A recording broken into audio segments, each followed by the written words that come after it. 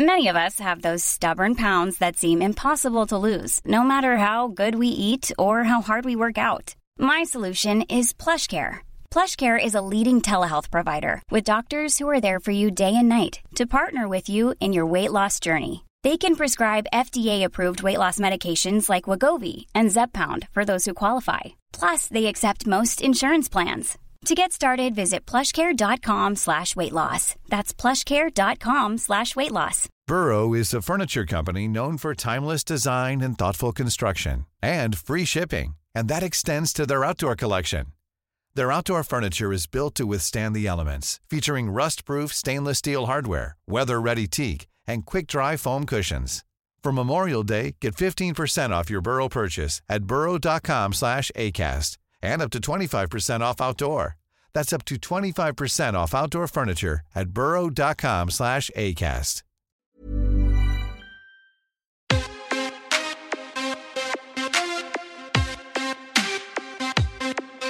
Welcome to the MMA Fan Podcast. Ladies and gentlemen, I give you Stu and Blake. Hello and welcome to the MMA Fan Podcast. I am Blake Harrison, and joining me as ever is the wonderful Stu Whiffen. How you doing, mate? I'm all right. I'm glad that we've got this episode rolling. It took us about 10 minutes of messing around just to get the intro right. Year and a half's worth of doing this, and we're still struggling just to get It's because the we're doing things correct. differently now. We're throwing in this whole, trying to put it on YouTube thing and all of that, which we never used to do with these. So, we're a bit Let's talk about that confused. briefly. Because Go that on, was then. something that's been a real surprise, hasn't it? Like, we set out for this to be, predominantly a podcast, and then obviously we're doing things remotely on Zoom and things like that. You get the bonus of getting your video if you want to record it. And obviously we've had some amazing chats with some incredible guests, and if you're new to the show, go check out that back catalogue. And so we started just putting them up on YouTube, and then it was only just I sort of stumbled across it. I was like, we got quite a lot of subscribers over here, and it turns out lots of people like to watch their MMA podcasts. So we're pushing it now. Yeah, we're going to try and see what happens. So yeah, if you are someone that's listening to this podcast and you like to watch the podcast, then check us out on YouTube, the MMA Fan Podcast YouTube channel. So check that out, and you'll see our gorgeous faces while we talk to you. And we've got all our back catalogue of interviews on there as well. If you want to hear us or see us talking to the likes of Dan Hardy, Michael Bisping, Alexander Volkanovski, Tyron Woodley, Mark Goddard, the Cage Warriors alumni, Paddy Pimblett, Molly McCann, Arnold Allen. God, the list goes on and on. Jack Shaw, Nathaniel Wood, and everyone else as well that we've spoken to. There's so many fighters that we've spoken to. Angela Hill, Derek Brunson, they're all there. So yeah, go and check that out if you want to see us talking to those people, having some really good chats, and some of them are really, really, really good chats. Dan Hooker, we had a chat with Dan Hooker, and he's fighting on this card. We've had Dan Hooker on the show shortly. So yeah, let's crack on, because there's a lot to talk about with UFC 281, and that's why you're here. We need to start at the top. I think this is a really, really stacked card. There's a lot of really interesting storylines going through this card, and one of the biggest storylines with the main event is something that I want to touch on, and it is obviously Israel Adesanya versus Alex Pereira for the middleweight strap. And the big narrative and talking point going into this fight is that Pereira's not only beaten Adesanya twice in kickboxing fights, but he also in their last fight knocked Adesanya out cold. And a lot of people have sort of clung on to that as that's what's going to happen in this fight. Pereira is going to smash Adesanya because he knocked him out in the last fight, and that's going to be really difficult for Adesanya to get over mentally and all that stuff. I went and I watched that fight. The knockout is only half of the story, because in the lead up to that knockout, if you haven't seen that fight, in round 2, Israel Adesanya is really putting it on Pereira. and the fight is kind of paused for a standing 8 count. And it's like, well, if that's MMA, there's no standing 8 count. Adesanya will just beat him and when the job's done. So if that was an MMA fight, Adesanya wins that fight, in my opinion, because Pereira didn't look like he was surviving that. It looked like he was getting done. The ref stops it for an 8 count, and then the fight reconvenes. And then I think they came out in the 3rd round, and it was early in the 3rd round where Adesanya probably thinks, I've got you now, maybe drops his guard a little bit, and Pereira lands a crushing left hook on him that does just spark him out cold. And obviously there's going to be mental games being played, and there's going to be questions about whether Adesanya can get over that mentally, how he's going to be looking at the guy across the octagon from him that was the last person to knock him out. They are questions that will be answered, and I suppose question marks over Adesanya in general. But you cannot negate the fact that when you're Adesanya and you're saying, well, yeah, but if that was an MMA fight, I had already beaten him. The knockout doesn't happen. So I think he actually can overcome those questions and that kind of like seed of doubt that could be in your brain if you've someone that's been knocked out by the person you're now fighting, because he would have won that fight in MMA, in my opinion, because the ref doesn't stop it for an 8 count. Adesanya just beats him and he wins. Is that something that's in Pereira's head? I'm not sure. But yeah, I just think the narrative, just to be clear, anyone that's telling you about, yeah, but Pereira knocked him out last time, ask them if they've watched that fight.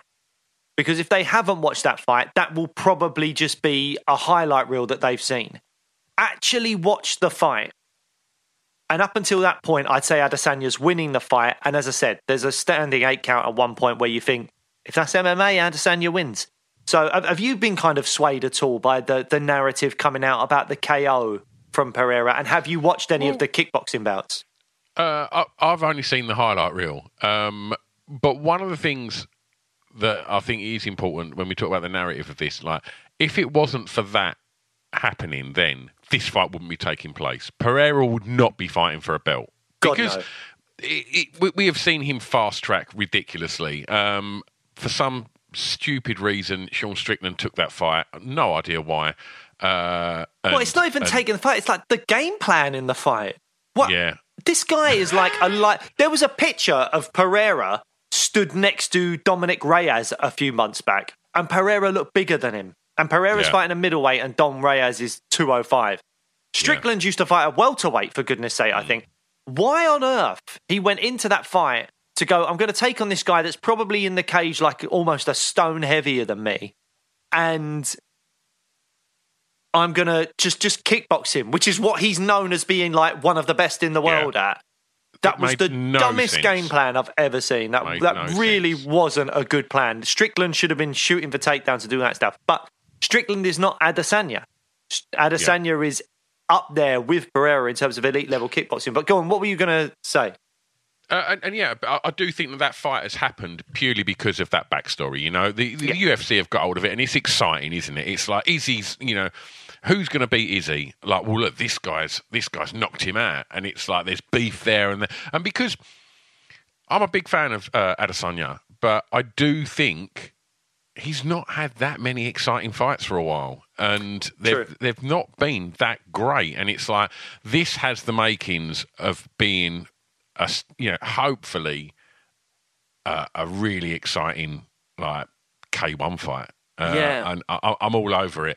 It's just whether or not it turns into one of those kind of like slow-paced striking chess matches. Whether, you know, but I don't think that. I actually believe that this could be a really exciting fight, because I think Pereira is going to put it on him early and not be massively afraid of Adesanya. I mean, obviously he's going to respect him, but I actually think round one might be a bit just like feel it out. I don't know, but then you look at the kickboxing bouts, and Pereira is straight after him, and he's going at him really, really quickly. So I wonder if we might see one of the most exciting Adesanya fights we've seen in a while. I'm hoping so. Anyway. Yeah. Yeah, absolutely. Because we all know what he can do, and there's a reason why we all love him. And it's just, unfortunately, we've not really seen that side of him in the last few fights. But I want to touch on something. You say that you think Pereira's going to put it on him early. There was some footage that was doing the rounds on the internet about of Dan Hooker and Izzy, obviously training together.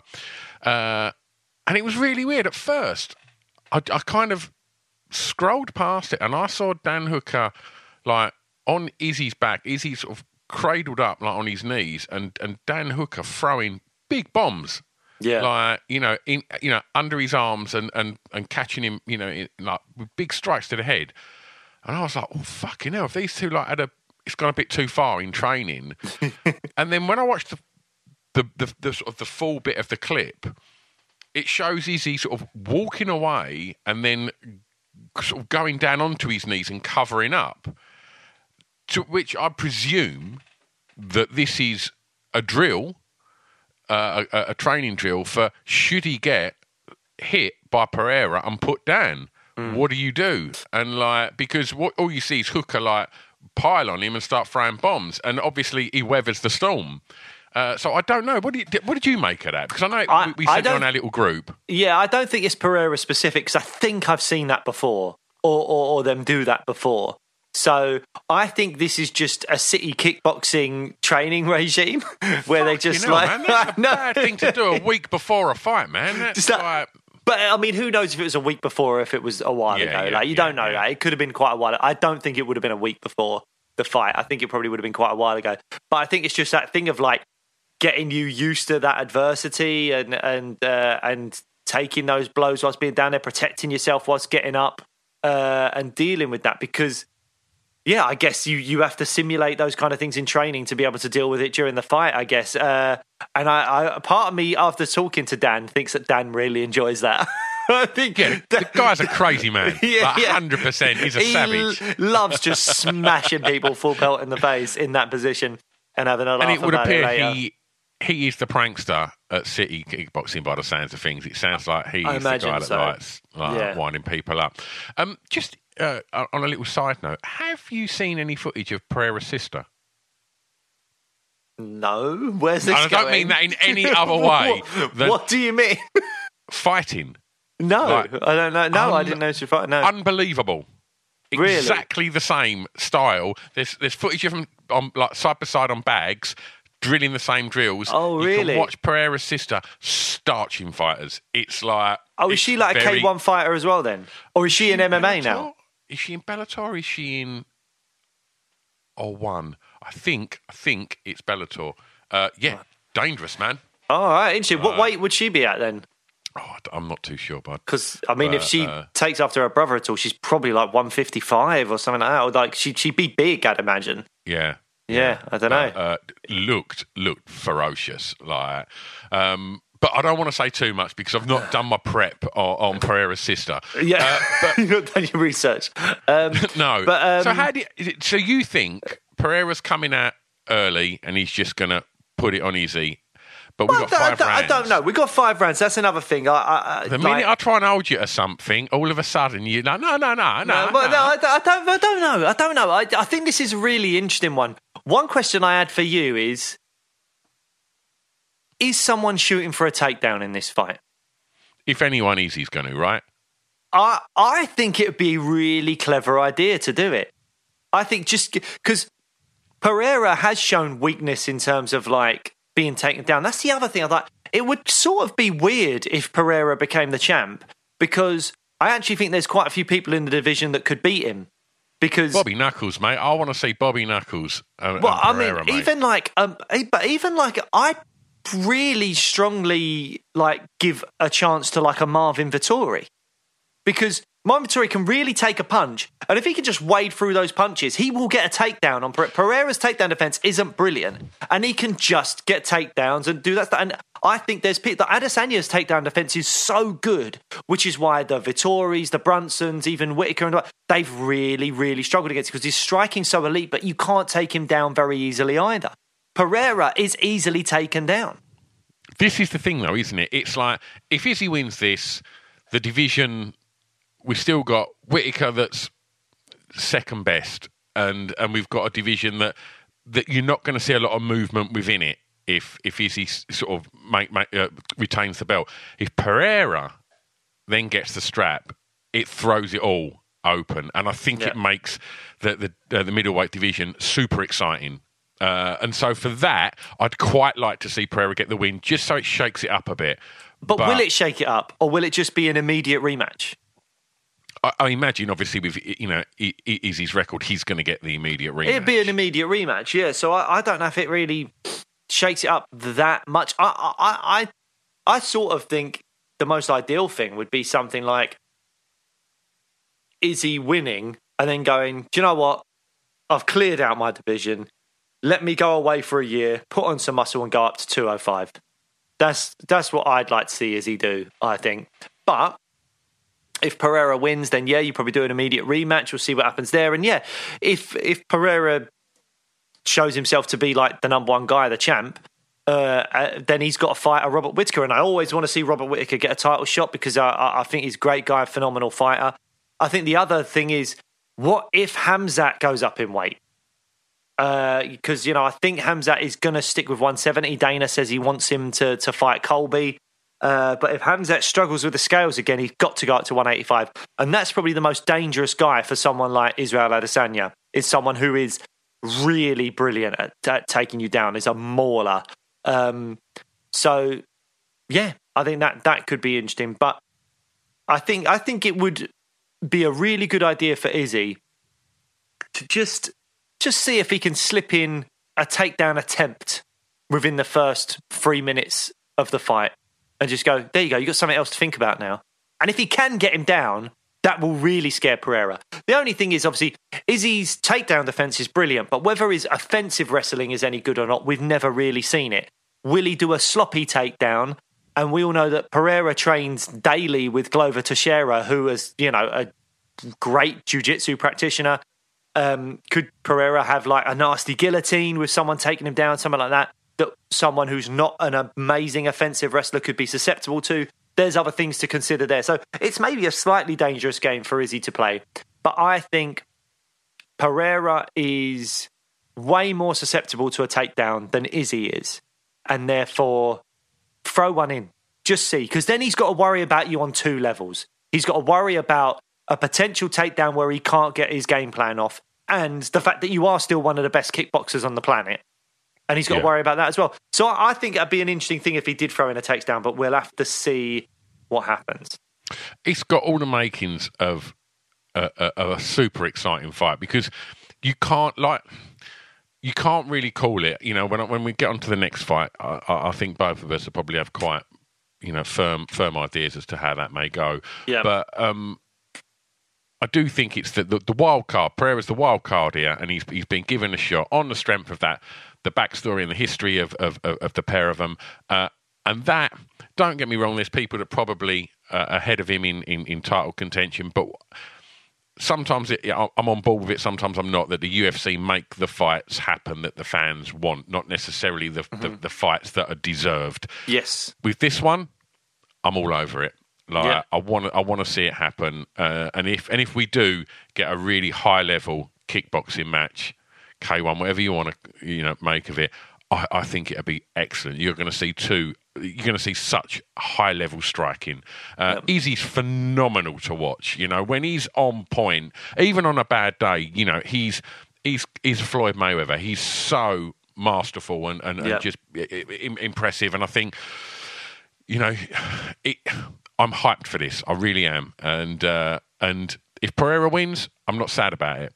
I think it further down the lines, if it does, if there is a rematch and he takes it again, then I think it does shake things up a little bit. But if Izzy wins, then I sort of agree with you. It's time to kind of look at stacking on a bit of timber and moving up, because I don't think there's a lot left at middleweight for him now. And no.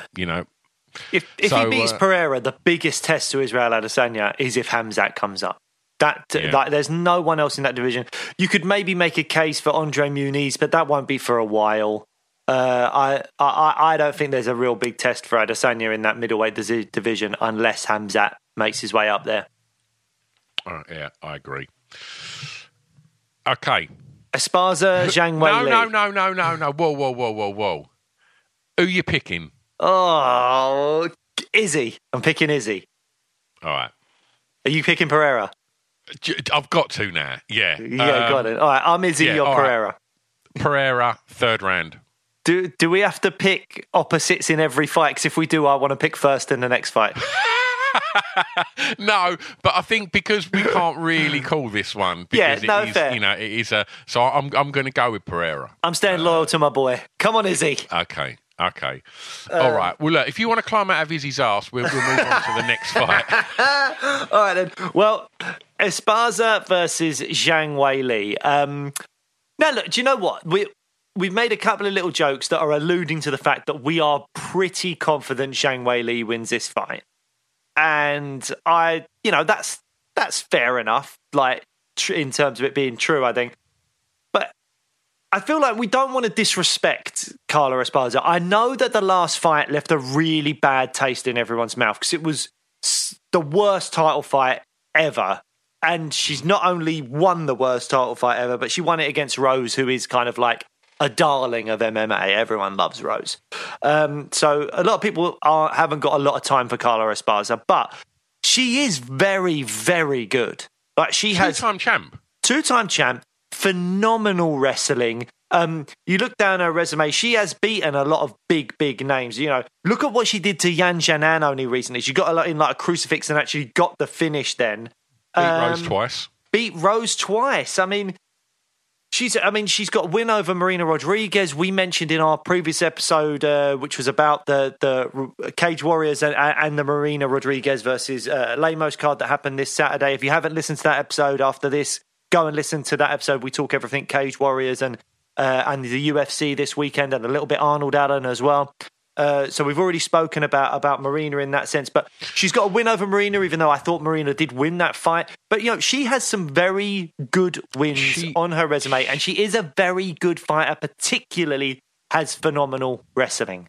She has, but the one thing that I think lingers at the forefront of everybody's mind when you think about Carla Esparza is Joanna with a high-level striking. Yes. Putting down one of the most horrific wins in UFC history. Like, I've never seen anybody look so outclassed, outstruck, and like have no ideas, no answers. And Joanna, probably near her peak at that point, like just absolutely destroyed her, you know, on Carla's first defense of the strap. For me, Zhang has that level of striking, if she not does. Better. I don't know about better than what Joanna was then. Obviously, Zhang beat Joanna recently. First person, I think, to knock her out. That spinning attack was phenomenal. But Joanna then was just something. She wasn't human. Terrifying. She was absolutely terrifying. When she'd go for them stare downs and drop down and look up, I used to think, fucking hell, that's terrifying. That is absolutely terrifying. And her performances were incredible. Yeah. Zhang is brilliant, though, and the improvements that she's made are so good. And she's been training, obviously, with Henry Cejudo previously and all that. Her wrestling has definitely improved. Is her takedown defense as good as what, say, prime Joanna Jacek was?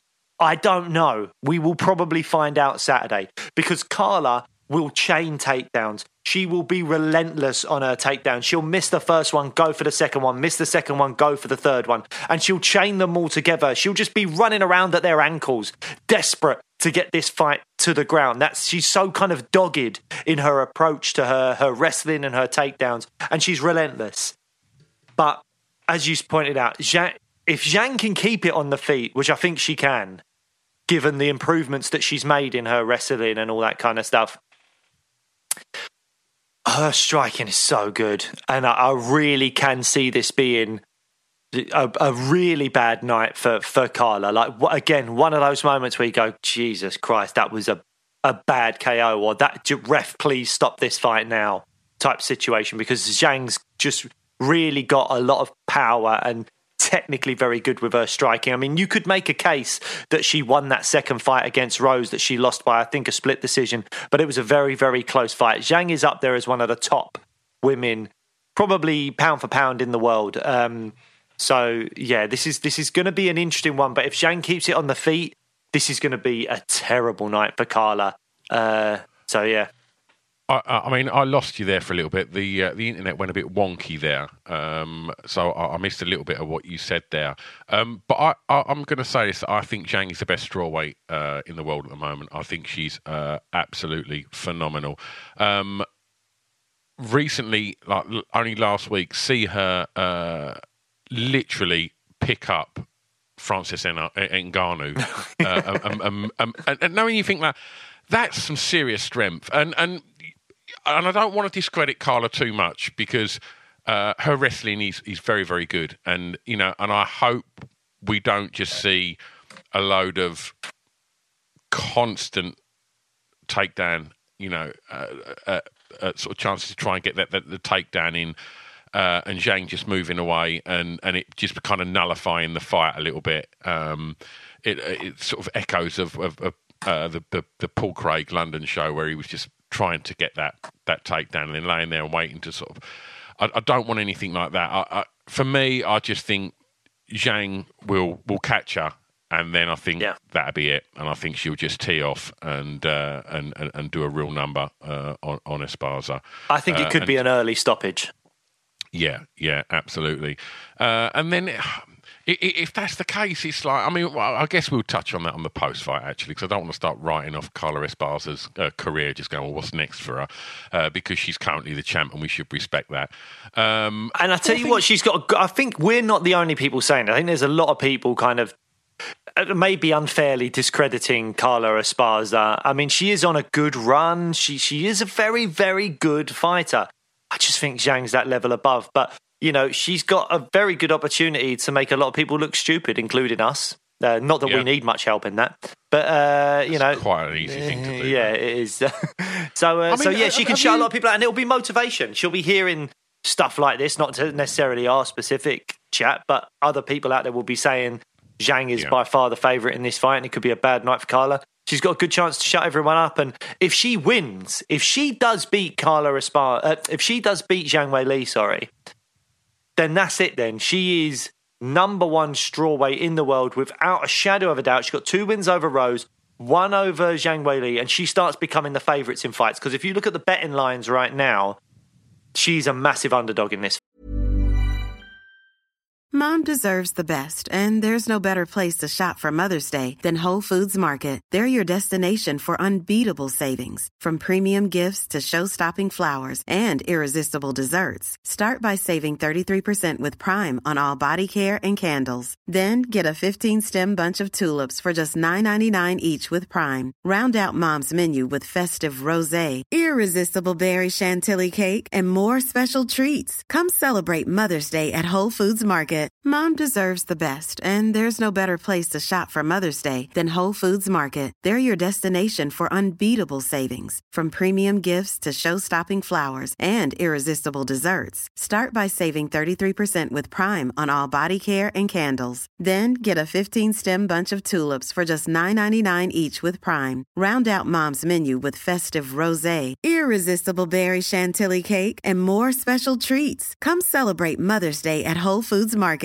Hey, Dave. Yeah, Randy. Since we founded Bombas, we've always said our socks, underwear, and T-shirts are super soft. Any new ideas? Maybe sublimely soft. Or disgustingly cozy. Wait, what? I got it. Bombas. Absurdly comfortable essentials for yourself and for those facing homelessness. Because one purchased equals one donated. Wow, did we just write an ad?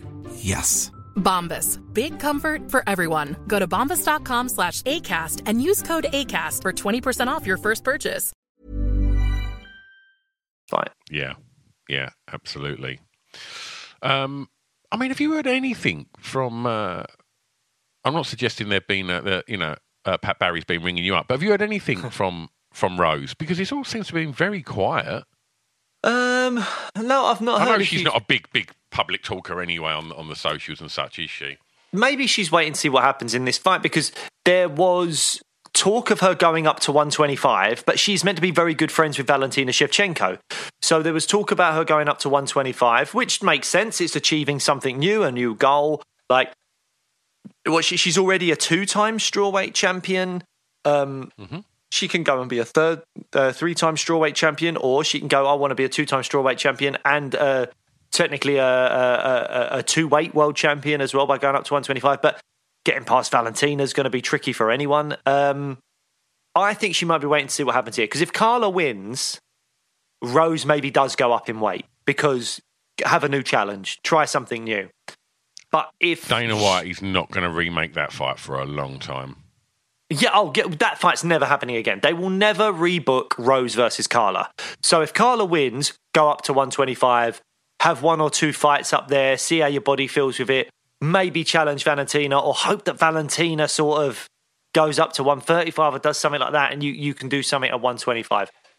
If Zhang wins, then you've got 2 wins over the current champ. And that makes perfect sense for you to want to stay at 115 and say, hey, she's not better than me. I've beat her twice, and I'll prove it again. So I think I wouldn't be surprised if she's waiting to see what happens with this fight. Yeah, figures. But hi, Pat, and I look forward to your call.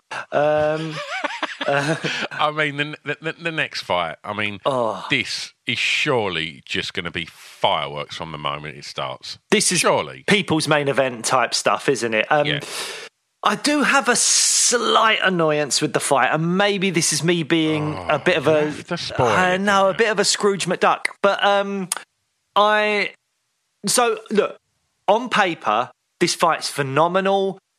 It'll be people's main event. It's probably a shoe-in for fight of the night. What an amazing fight we're going to get. I've got to stop you for 2 secs before we move on to this fight. Who you calling? Carla or Zhang? Do we need to say it? I want to hear it. Zhang Weili, obviously. When? She gets a stoppage inside 3 rounds. Yeah. First round stoppage, Zhang. You going first? Oh, he's ballsy. Yeah. God, he's off the fence these days, isn't he? I just want to get these here because I want to nick these little clips. He wants to nick these little bit. When you get it wrong, I can put it out on the socials. Right, go on. Yeah, what's your annoyance with so as I Chandler was and saying, Poirier? Fight of the night, phenomenal. They're probably going to go to war with each other for a full 3 rounds. This is going to be kind of magic MMA stuff. It's going to deliver what Michael Chandler's been delivering for his whole UFC run. These kind of amazing, fan-friendly fights. However, what I don't want to see at the end of this fight is people going, the winner gets a title shot, because they don't deserve it over Beneil Dariush. We've got Volkanovski going for the belt next. That's what's happening. Apparently, Islam is to-ing and fro-ing about whether it's in Perth, even though he said it would be in Australia in his post-fight chat in the cage. Now it's like, maybe I'll do it in Vegas or something like that. Who knows? So I don't know what's going on there. But that should be happening. I think the Perth card is maybe February. That fight should be happening in February. Then you've got Beneil Dariush. It has to be Beneil Dariush. So if Poirier wins this fight or Chandler wins this fight and then they leapfrog Beneil Dariush, that's wrong. It can't happen. But the problem is they're much, much bigger names. And they call it. Both of them, if they win, will be like, "Give me the fucking shot," and they'll be fucking screaming it. They'll be doing all the stuff that the media wants, and it will go viral. Everyone like saying, "Fucking give me the strap," blah blah blah. Beneil Dariush, I'll just fight whoever they tell me to fight. You know, I'll fight 10 more people. No, Beneil, dude. Benny, call your shot. It's so annoying because he seems like a really great guy, and he's a phenomenal fighter, and I feel like, on paper, he is the biggest threat to Islam Makhachev. I'm not saying he beats Islam Makhachev, but he's the biggest threat to Islam Makhachev. Blake, we called it fucking 18 months ago, saying that's the fight. That's the fight that needs to happen. That puts him in title contention. That gives him Makhachev the title shot. I mean, we got it wrong. He got the title shot and he fucking destroyed him. But yeah, Beneil Dariush is the fight in that division. It's not the most sellable fight. It's not the most sexy fight, but it's nowhere near as sexy as a Poirier or a Chandler fight, because they're big names and the casuals love them because they bang. Yeah. And whereas I think 100% whoever wins that will call for that strap. Yeah, 100%. But and the thing is, I say they're bigger names. then I understand why Islam would maybe go, oh, I'll take that. I'd rather fight Chandler or Poirier, because exactly, it's the money. They're bigger money fights. But Dariush deserves it. Dariush should be getting the shot. The only thing I would maybe go, okay, fair enough, is if Volkanovski is fighting Makhachev in Perth, then maybe the winner of that fight, likely to be Makhachev in my opinion at the moment because of size, but I always want to root for Volk as well. But the likelihood is the belt won't be defended again for another 6 months, so you're looking at August of next year being the earliest that Dariush potentially gets a title shot. It would maybe make sense to go the winner of Poirier-Chandler fights Beneil Dariush in March or something like that. You can headline a fight night. You can make it a co-main or featured fight on a pay-per-view. But let's do something like that. Let's do Dariush versus Poirier or Chandler. That is the absolute number one contender fight. And then Islam or Volk takes them on in, August, September, whenever it might be. That's what I think, is the only thing I would go, okay, that's fine. But if Poirier or Chandler leapfrog Dariush, I'll be really disappointed with that. I think the UFC shouldn't allow that to happen. Do you think out of the three of them that Dariush is the one that has got more chance of taking that strap off of Makhachev than Chandler and Poirier? If I were to line them up right now, firstly, Makhachev's the favourite in all three fights. But I would say the toughest opponent is Beneil, then it's Michael Chandler, then it's Dustin Poirier. Even if Poirier beats Chandler is still a tougher fight for Makhachev because of Chandler's wrestling credentials. That's why he's a tougher fight for Makhachev than Poirier. Poirier, I don't think, is a tough fight for Makhachev. I really don't see where Poirier troubles Makhachev. Chandler's got great defensive wrestling and does hit hard, so he might be able to pull a rabbit out of a hat. Okay. Dariush. So you've lined them up. You've lined them up. Poirier, Chandler, and Dariush. And then, Dariush being the most effective challenge for Makhachev. All right. Snog, marry, avoid. Well, I'd marry Chandler all day long. Look at him. Oh, really? Oh, well, look at the back and forth we had when I asked him that question at the UFC press conference. I forgot you got your little fucking bond, didn't you? Yeah, and then he mentioned it on social media. So obviously me and Chandler are already basically married, mate. All right. So, but anyway. So that means who are you going to avoid? I'll have to think about it. I'll think about, they're both gorgeous men. Benny and Poirier. They're both gorgeous men in different ways.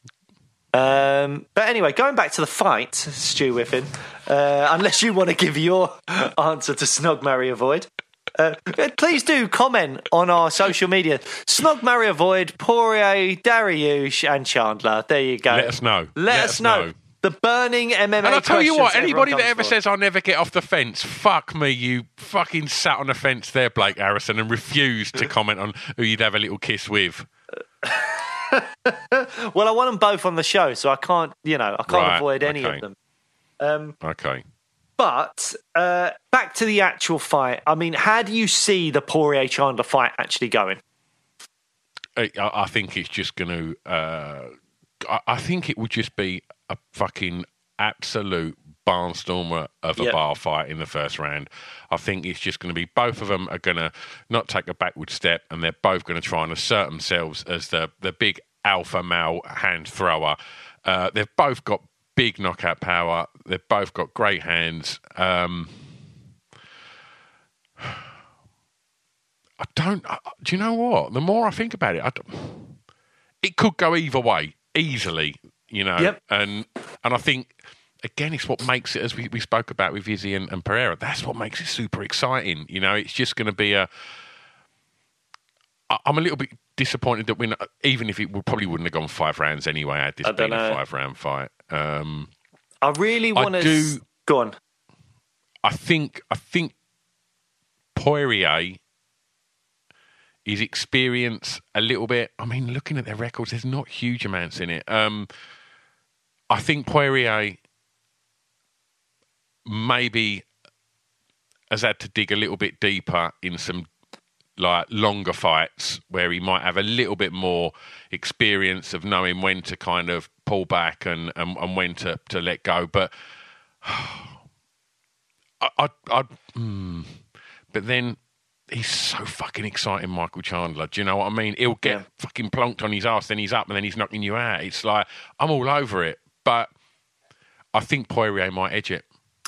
I think Poirier is the better striker, technically way better, really good boxing. And he said in his kind of like that countdown series thing that UFC does that he's going to play the Matador. So he's not necessarily going to come out all action, all swinging. But I think he's going to really put hands on Chandler and be slipping punches and trying to show off some superior boxing, which he definitely has. He is the way better striker.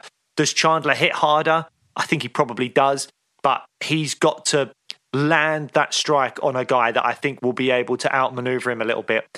The one thing that we don't see enough with Chandler in the UFC, which he's got in his back pocket if he ever decides to use it, is the wrestling. He doesn't wrestle anywhere near as much as he actually should. And if he throws in, again, a bit like I said with Izzy at the start of this episode, but with Chandler, you've actually got some real credentialed, fantastic wrestling there. I think if he can throw in a takedown attempt early, it just gives Poirier something else to worry about. And then you've always got that weapon. When you've got these short, powerful wrestlers, you've always got that weapon of like, I've taken you down once or I've shot for a takedown once. You're now wary of that. So now I'm going to fake the takedown and come up with that massive overhand right, which Chandler's got and Dan Hooker knows all about. And I think that would be a really smart thing for him to do, to just bring some of the wrestling back. But as Michael Chandler said when he joined up with the UFC, he's not here for a long time, he's here for a good time. And I think he's got a case for having the most exciting start to a UFC career of any fighter ever. I mean, knocking out Dan Hooker in the first round, then having an incredible fight with Charles Oliveira, which he lost when he looked like he was going to win that fight in the first round. Then he's got the Justin Gaethje fight. He lost, but back and forth, phenomenal fight. Gaethje, I think, was always sort of winning it, but it was a phenomenal fight. And then he's got that ridiculous front kick KO over Tony Ferguson. I mean, name me a fighter that's had a more exciting start to his UFC career than Michael Chandler. That's had that fewer fights in the UFC and had that many losses, but people still thinks one of the best fighters in the UFC to watch. Yeah. Do you know what I mean? He is a phenomenal fighter to watch. So, I don't know. I mean, I suppose I'd like to see Chandler implement a bit of wrestling, but maybe that's just not where he wants to be in his UFC career. He wants to be the fun brawler guy. The other thing I'm interested in is, where is Dustin Poirier's head at? What we've seen from Dustin Poirier is he had the rematch with Conor, beat him, earned a huge payday. Then he had the trilogy fight with Conor, earned probably an even bigger payday. Conor breaks his leg. It looked like Poirier was probably on his way to winning that fight, but you never know. And then he fights for the title for the second time and loses for the second time. So he's sitting on a huge bag of cash and he's lost 2 title fights now. Has he still got the motivation to really put something together and go for a title again? I don't think you agree to fight Michael Chandler if you've got any doubts in your head that you want to cement a legacy in this sport. You do not just go, oh, do you know what? But is he not just the biggest name that he can fight that's probably a winnable fight? Like, who's a bigger name than Michael Chandler for Dustin Poirier right now? No, it's the perfect fight. That's what I'm saying. Like, who else does he fight? Does he go up to welterweight? He wanted the Nate Diaz fight. That didn't happen. So who's left? Who does he fight at? Well, if he goes up to welterweight, who does he fight that he's actually got a good chance of winning and he's a huge name? Masvidal's his mate, so I don't think he's going to do that. He's not going to touch Chimaev, is he? Of course not. He's not going to go anywhere near Chimaev. Colby offered him out, but I think that's a bad matchup for Poirier. Maybe he knows that. Again, size matters in MMA, especially when you're dealing with someone that's going to try and grapple the hell out of you like a Colby Covington would. So that's a bad fight for him. Who's a good fight for him up at welterweight? I don't think there's many that are like a great name and very winnable. Chandler is the only fight he could take until... Mom deserves the best, and there's no better place to shop for Mother's Day than Whole Foods Market. They're your destination for unbeatable savings, from premium gifts to show-stopping flowers and irresistible desserts. Start by saving 33% with Prime on all body care and candles. Then get a 15-stem bunch of tulips for just $9.99 each with Prime. Round out Mom's menu with festive rosé, irresistible berry chantilly cake, and more special treats. Come celebrate Mother's Day at Whole Foods Market. Need new glasses or want a fresh new style? Warby Parker has you covered. Glasses start at just $95, including anti-reflective, scratch-resistant prescription lenses that block 100% of UV rays. Every frame's designed in-house with a huge selection of styles for every face shape. And with Warby Parker's free home try-on program, you can order 5 pairs to try at home for free. Shipping is free both ways, too. Go to warbyparker.com/covered to try 5 pairs of frames at home for free. warbyparker.com/covered. When you make decisions for your company, you look for the no-brainers. If you have a lot of mailing to do, Stamps.com is the ultimate no-brainer. Use the Stamps.com mobile app to mail everything you need to keep your business running with up to 89% off USPS and UPS. Make the same no-brainer decision as over 1 million other businesses with Stamps.com. Use code PROGRAM for a special offer. That's Stamps.com, code PROGRAM.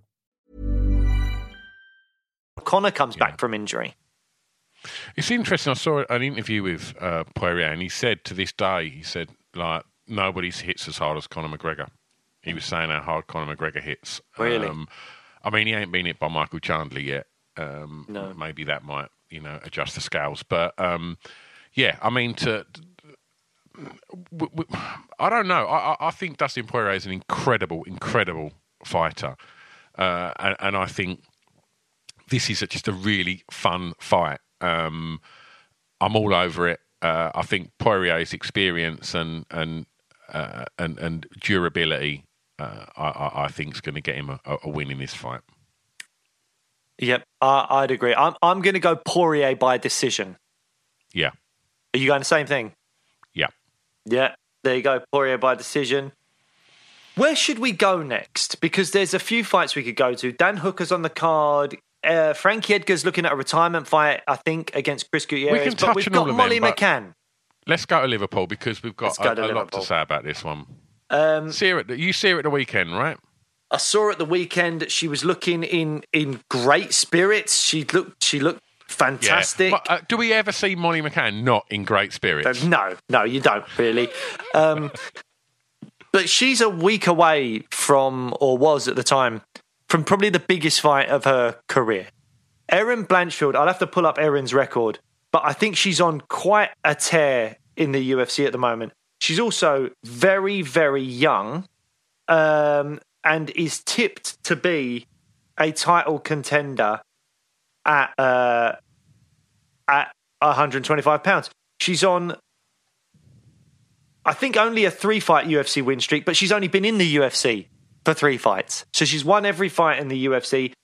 JJ Aldridge and particularly the Miranda Maverick fight, I think, were very eye-opening.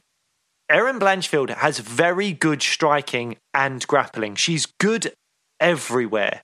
6-inch reach advantage over Molly. I mean, Molly's used to that, though. She's fought a few people with very long... Didn't she fight the person with the biggest... She said there was the biggest reach discrepancy of 10 inches or something like that, when she had a fight against... Mr. Tickle, yeah. Mr.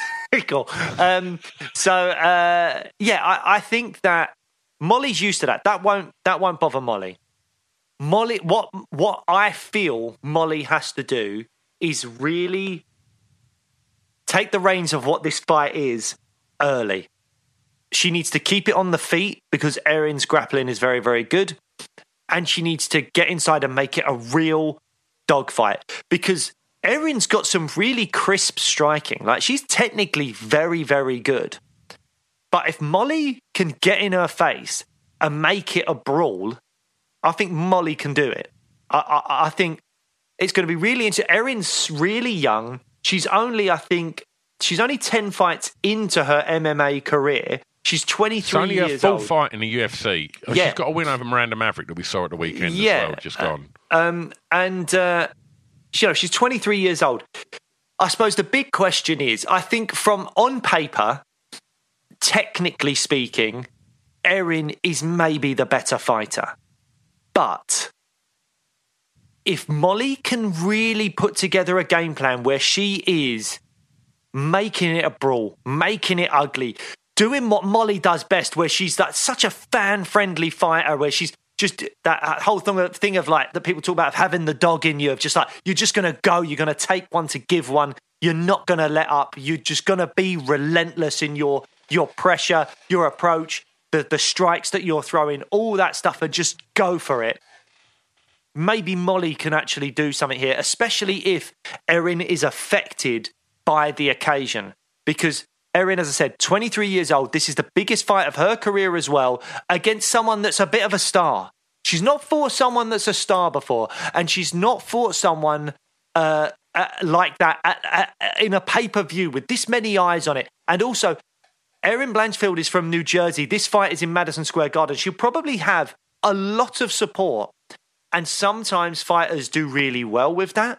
But as we've seen with someone like Derek Lewis, some fighters really don't do well with that. With some fighters, home fights are distracting. They add too much pressure. And we don't know how Erin's going to be in this. And also, that New York crowd, as much as there'll be a lot of people from Jersey cheering on Erin Blanchfield, Molly will get a lot of love as well. When Molly walks into any arena, if Molly walks into any room, people love Molly McCann. Yep.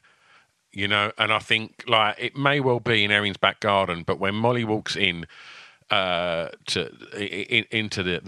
arena, it's gonna light up. Just looking down that card, and if I'm looking at the card as how it's gonna pan out on the night in the running order, Molly's the first superstar walking into that arena on that night, and I think the place is gonna light up. Yeah, it'll be interesting. I think it will be too much for Erin Blanchfield. I know that is a sizable reach, and you've touched on it before. Molly's got that fantastic kind of boxing where she can come in low and come up, and we've seen, you know, I'm not saying it's her signature move, but that spinning elbows that she's got, they're no joke. They're no joke. And if you're going to try and sort of make up that distance, do it like that, and look what happens. It gets results. I think Molly's obviously in a really good place right now, and I think seeing an interview with her the other day saying that, you know, she's had the best camp she's had. She's training so well at the moment. You know, everything that's happening in that gym in Liverpool right now, that place is on fire, and I think, you know, it's showing some incredible results. Will Paddy be cage side? I don't know. Will he be in her corner? I would hope so. I would hope he is. I think them two together, they just seem to have something. And I think Molly's alluded to this in the past, that like when Paddy's there with her, it just does something. It adds something to the fight week, to the day of the fight, to you know, walking out and preparing for the fight itself. The energy that they seem to be able to give each other in those important moments in the lead up to a fight, I think is really special. And I really hope Paddy is there for her, and I'm sure he will be. And that'll get even more buzz. Imagine if Paddy's in the corner and they see that blonde Barnett walking out in MSG supporting Molly McCann, they'll erupt with that as well. So that'll be, again, will that be confusing for Erin? She's the home fighter. And will Molly get a bigger cheer than her? These are all factors. We won't know until the fight how much of that will happen, whether Molly would get booed because she is fighting someone from New York. I don't know. We'll have to see. I like when Molly McCann's up against it. You know, when we saw in that fight, you know, was it 2 or 3 fights ago, where it was shit or bust. It was like, you lose this, you're probably going to get cut. That's when you see like Molly McCann excel, when like she knows her back's against the wall and she's got to pull it out the bag. Like you say, this is arguably on paper the biggest test of her career. Mm-hmm. I think Madison Square fucking Garden, them places are made for people like Molly McCann. I think we're going to see something really special. I think we're going to see Molly McCann stop her. I think Erin Blanchfield, hometown fighter, is going to be absolutely overwhelmed with everything that's going on there. And I think she's going to probably have never faced pressure like what Molly McCann does, that constant front foot, never taking a backward step, just literally moving forwards. Molly's strong. Molly's a really strong fighter as well. Molly McCann, I think she stops her in the second round. Yeah, well, I hope so. I really want to see Molly win this fight. And if she does win this fight, give her a number one contender fight. Give her someone in the top 5 that she can then just go, boom, then she's fighting for the belt, because you don't get stars very often like Molly McCann. So I think, yeah, just shoot her to the moon. One fight away from a title shot if she wins this one, as far as I'm concerned. If Blanchfield wins it, I mean, as you say, 23-year-old dealing with that kind of pressure against a star like Molly, all that stuff, I think that shows that she could be kind of put on the rocket as well and shot up there. So obviously we are biased. We're totally rooting for Molly. We want Molly to win this. It is a really tough fight, but fingers crossed Molly does it. Do we need an official prediction, or do we both just say meatball? All day long. Always about the meatball, mate. Always about the meatball. Right, where do we go next? Edgar Gutierrez is probably Frankie Edgar's retirement fight. Do we want to have a little bit of that? Is this the fight that we wanted to see Frankie bail out on? Absolutely not, no. For me, it would have been a nice little kind of veterans, all-star fight. Dom Cruz was the fight. Yeah, that was the fight to make. They didn't do it. Dom Cruz fought Chito Vera, got knocked out, so he needs time off. Probably the second best option might have been Cub Swanson or something like that. But Cub's just been stopped as well, didn't he? Yeah. Dom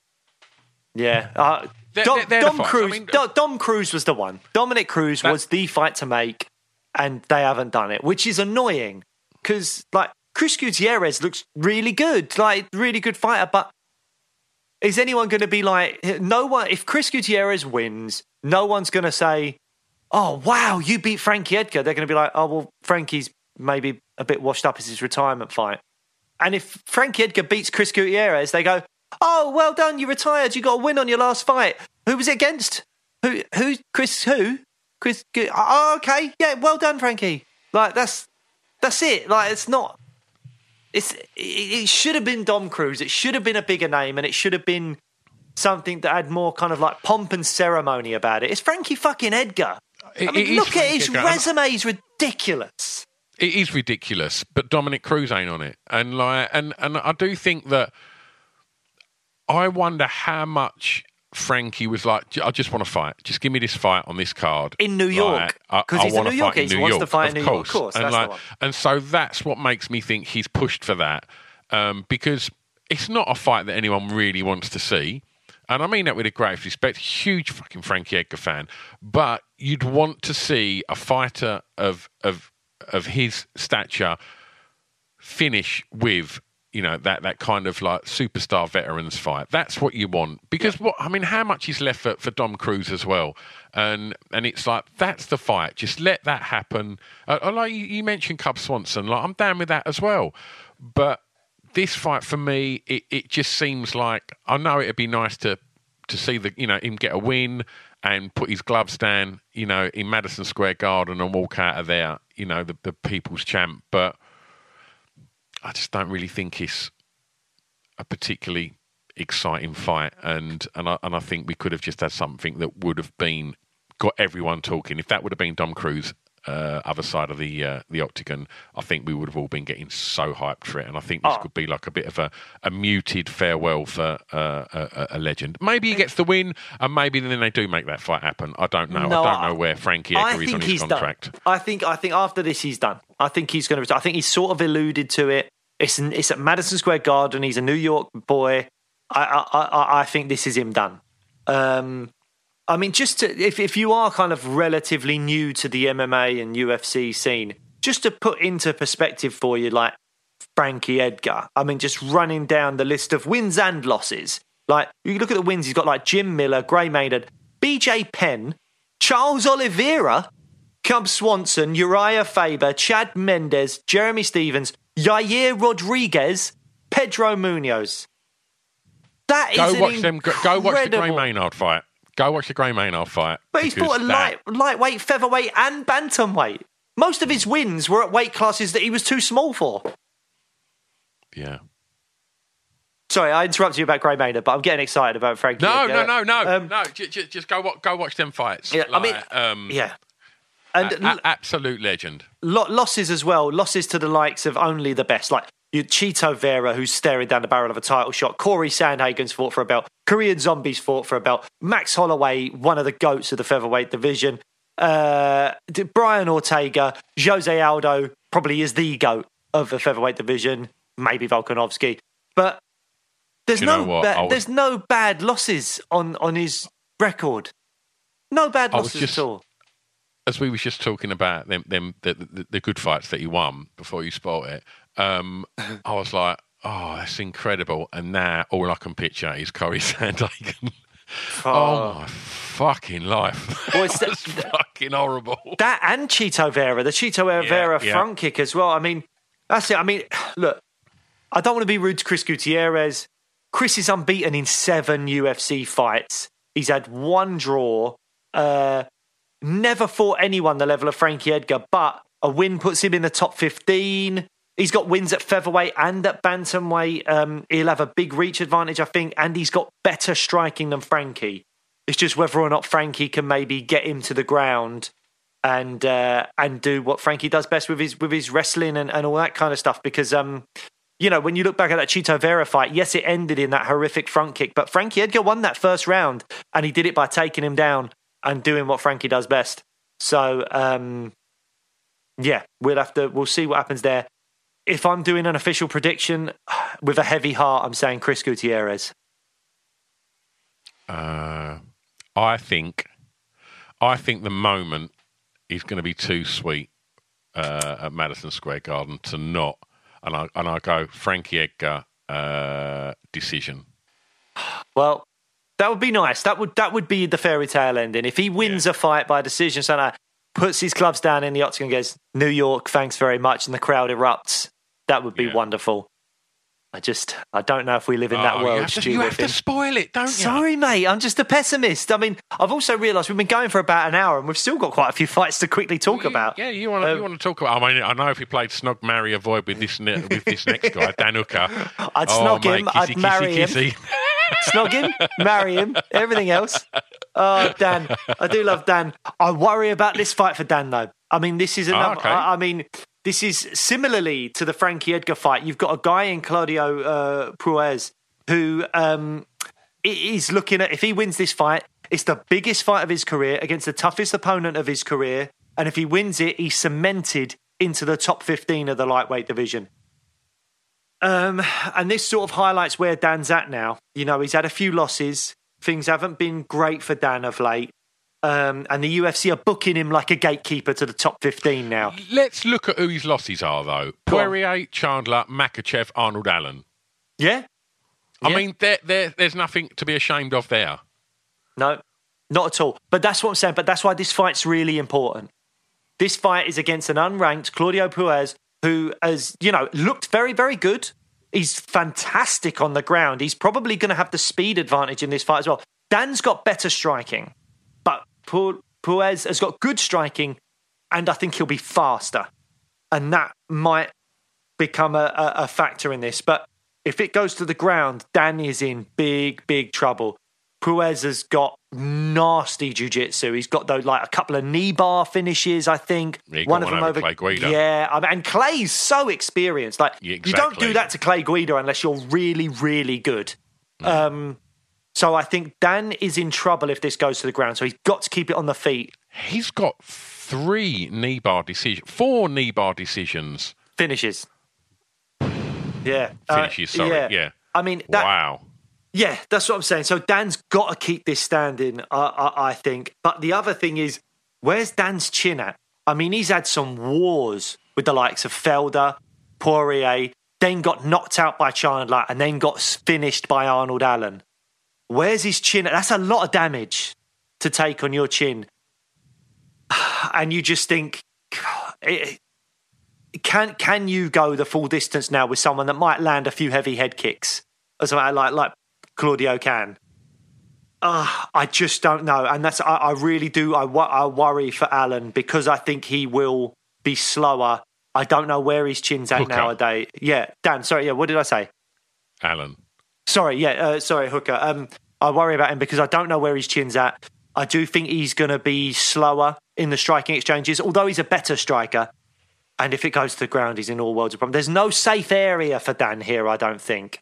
So, but don't you love Dan Hooker? He doesn't shy away from anything, does he? He's game as fuck, and and he's an absolute killer. When you've got wins over like Felder and Iaquinta and things like that, he's no joke, Dan Hooker. And I'm hoping that this is going to be a fight where we're going to see a little sort of turn of the tides, and we're going to see Dan Hooker start to get a bit of momentum again. Now, camp must be good. If you've got Izzy there, you've got Volk there. It's a good place to be. And, and also I'm going to go Hooker. Yeah, it's one of those ones where you're going to get questions answered either way. If Puez wins, then you say, well, Dan's probably now just a gatekeeper to the top 15, and that's it. And Puez can really go on and let's see how good this kid really is. If Dan wins, then Puez is he's got some work to do before he can be considered a ranked guy. And Dan cemented himself. He's definitely a top 15 guy. Let's see if he can make himself a top 10 again and all that kind of stuff. So questions will be answered in this fight. Another fight involving one of those guys from around the Australasian area. Is Brad Riddell. This is a great fight. This is a phenomenal fight, an absolute banger. If Poirier and Chandler don't win fight of the night, it's because this wins fight of the night. This could be a really phenomenal fight. Brad Riddell's had a really tough year. He was on a 4-fight win streak. Then he ran into Rafael Fiziev and Jalen Turner, both of who people are really high on, really, really good fighters. So no shame in losing those fights. But if you're looking at a third loss, things start getting very, very dicey up there with the UFC, and things could go badly for him. Moicano's a fighter that's been around a really long time and is good, but never quite been like a top 5 guy or anything like that. But you look at his resume, he's only lost to top fighters, I think. He's like Korean Zombie, Jose Aldo, Brian Ortega, Rafael Fiziev, and then he had a short notice catchweight fight against RDA. There is only 5 losses. There's not one fighter in that 5 that isn't a straight up killers. They're all phenomenal. As I said, Zombie, Aldo, Ortega, Fiziev, and then RDA, former champion, and up at a catchweight. And he took that fight on short notice. So, Moicano is no joke. And his last 4 wins have all been by rear naked choke. And his his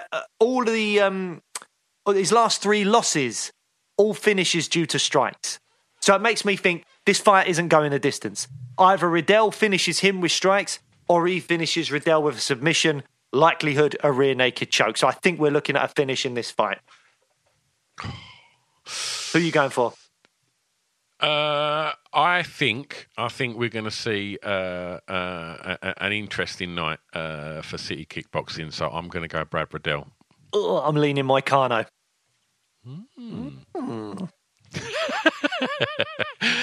Did you want to touch on Ryan Spann and Dominic Reyes? I think we have to. Again, I know we've run well over the hour here. Sorry, guys. But Dominic Reyes coming back is big news. He's a big fight. I mean, what a fall from grace. I mean, he's had 18 months off now after that brutal KO, spinning elbow KO from Yuri Prochazka. That was so awful. It was horrendous. But the storyline going into this fight is, where is Dom Reyes at? Where is he at? Because he was undefeated going into the John Jones fight. Then he puts on a fight that a lot of people thought he won. A lot of people thought he beat John Jones. And a lot of people are citing that fight as the reason John Jones decided, you know what, I don't want to mess around with any of these young, athletic, whippersnapper 205ers. Let me pop up to heavyweight now. I mean, obviously, the timing of it hasn't worked out because of Jones's personal issues and other situations going on with Ngannou, Stipe, whatever. But a lot of people have cited the Dom Reyes win that Jones had being so close that that's the reason Jones left 205. That is a real compliment to Dom Reyes. And again, a lot of people thought that Dom won that fight with Jones. But since that fight, he got knocked out by Jan Blachowicz in the vacant light heavyweight title fight. Then he fights Yuri Prochazka and gets knocked out again really, really badly. what a fall from grace from a guy that was in the position he was in, undefeated going into the Jones fight. And now, 3-fight losing streak he could be on now? Is he already on a 3-fight losing streak, or is he a 2-fight losing streak now? It's not 2. I might be wrong. I think it's only 2. So yeah, only 2-fight losing streak, I guess then. But again, if he loses this fight and Spann can crack, then that's a 3-fight losing streak for Dom Reyes. No, he's not. Yeah, well, technically he is on a 3-fight losing streak, isn't he? Already, because the John Jones was a loss. So he's on a 3-fight losing streak. That's a huge fall from grace. That's got to mess with you mentally. So where is Dom Reyes going to be at going into this fight? Spann's hit and miss. He's kind of really struggled to get a good run going. He wins one, loses one, wins one, loses one. Skill-wise, I think Dominic Reyes is much better than Ryan Spann. Definitely. But where's Dom Reyes' chin after those 2 brutal knockouts? And where is he at mentally? They're the big questions. What are your thoughts on Dom Reyes or the fight itself? I think this is the perfect fight for Reyes, because I don't think he's going in with a legit... I mean, don't get me wrong, everyone's a killer at this level of mixed martial arts, but he's not going in with a jury or something like that. He's fighting somebody that he should on paper beat comfortably. Yeah. He has had a very rapid fall from that performance against Jones, where I thought he won that fight. I think this is a perfect fight for him, and I think we're going to see a rejuvenated and a confident and a focused Dominic Reyes, and I think we're going to start to see him kind of get back to where he belongs. Well, let's see if that happens. I think that's everything, is it? I mean, there are a few other fights in the card, but there's not much to talk about. So you saying that Reyes is going to win? Do you know what? I am a bit torn on this one. I'll lean Reyes. I will go with Reyes. I hope that his chin's all right and mentally is there, but Reyes, skill for skill, should be better than Spann pretty much everywhere. So yeah, I'll go Dominic Reyes. Okay. Right, I think we're pretty much there, aren't we? I mean, there's some other bits and pieces, but we've given you plenty to chew on there. Let us know what your picks are. We're on all the social media platforms. Just let us know. Let's pick the top 3 fights. Just give us your 3 picks for the top 3 fights. We'll have a little look at that, compare them to what me and Blake's calls are. We'll be back after the event for a post-fight show. In the meantime, give us a follow on the socials, give us a like, love, share, a retweet. Go check out the back catalogue. We've got a massive back catalogue now of some wonderful guests, a real who's who of guests. If you're interested in fighters that are on this weekend's card, we've had Molly on twice, we've had Dan Hooker on, so go give them episodes a listen. You will not be disappointed. Enjoy the fights at Madison Square Garden this weekend. We'll see him next time, right? We will see you next time, and hopefully, I don't want to jinx it. Stu's looking at me because I'm going to jinx it, but we might also be having an interview with a very highly ranked light heavyweight contender coming up very, very soon as well. So as Stu says, post-fight show next week after the event, and then hopefully after that, we'll be bringing you a fantastic interview with a very highly ranked light heavyweight UFC fighter. So fingers crossed that all goes well. I've jinxed it, haven't I? You have. I purposely didn't mention that because of that. Oh, I'm being positive. Positive Blake's in the house. See you later. Right, bye, guys. Bye. Bye.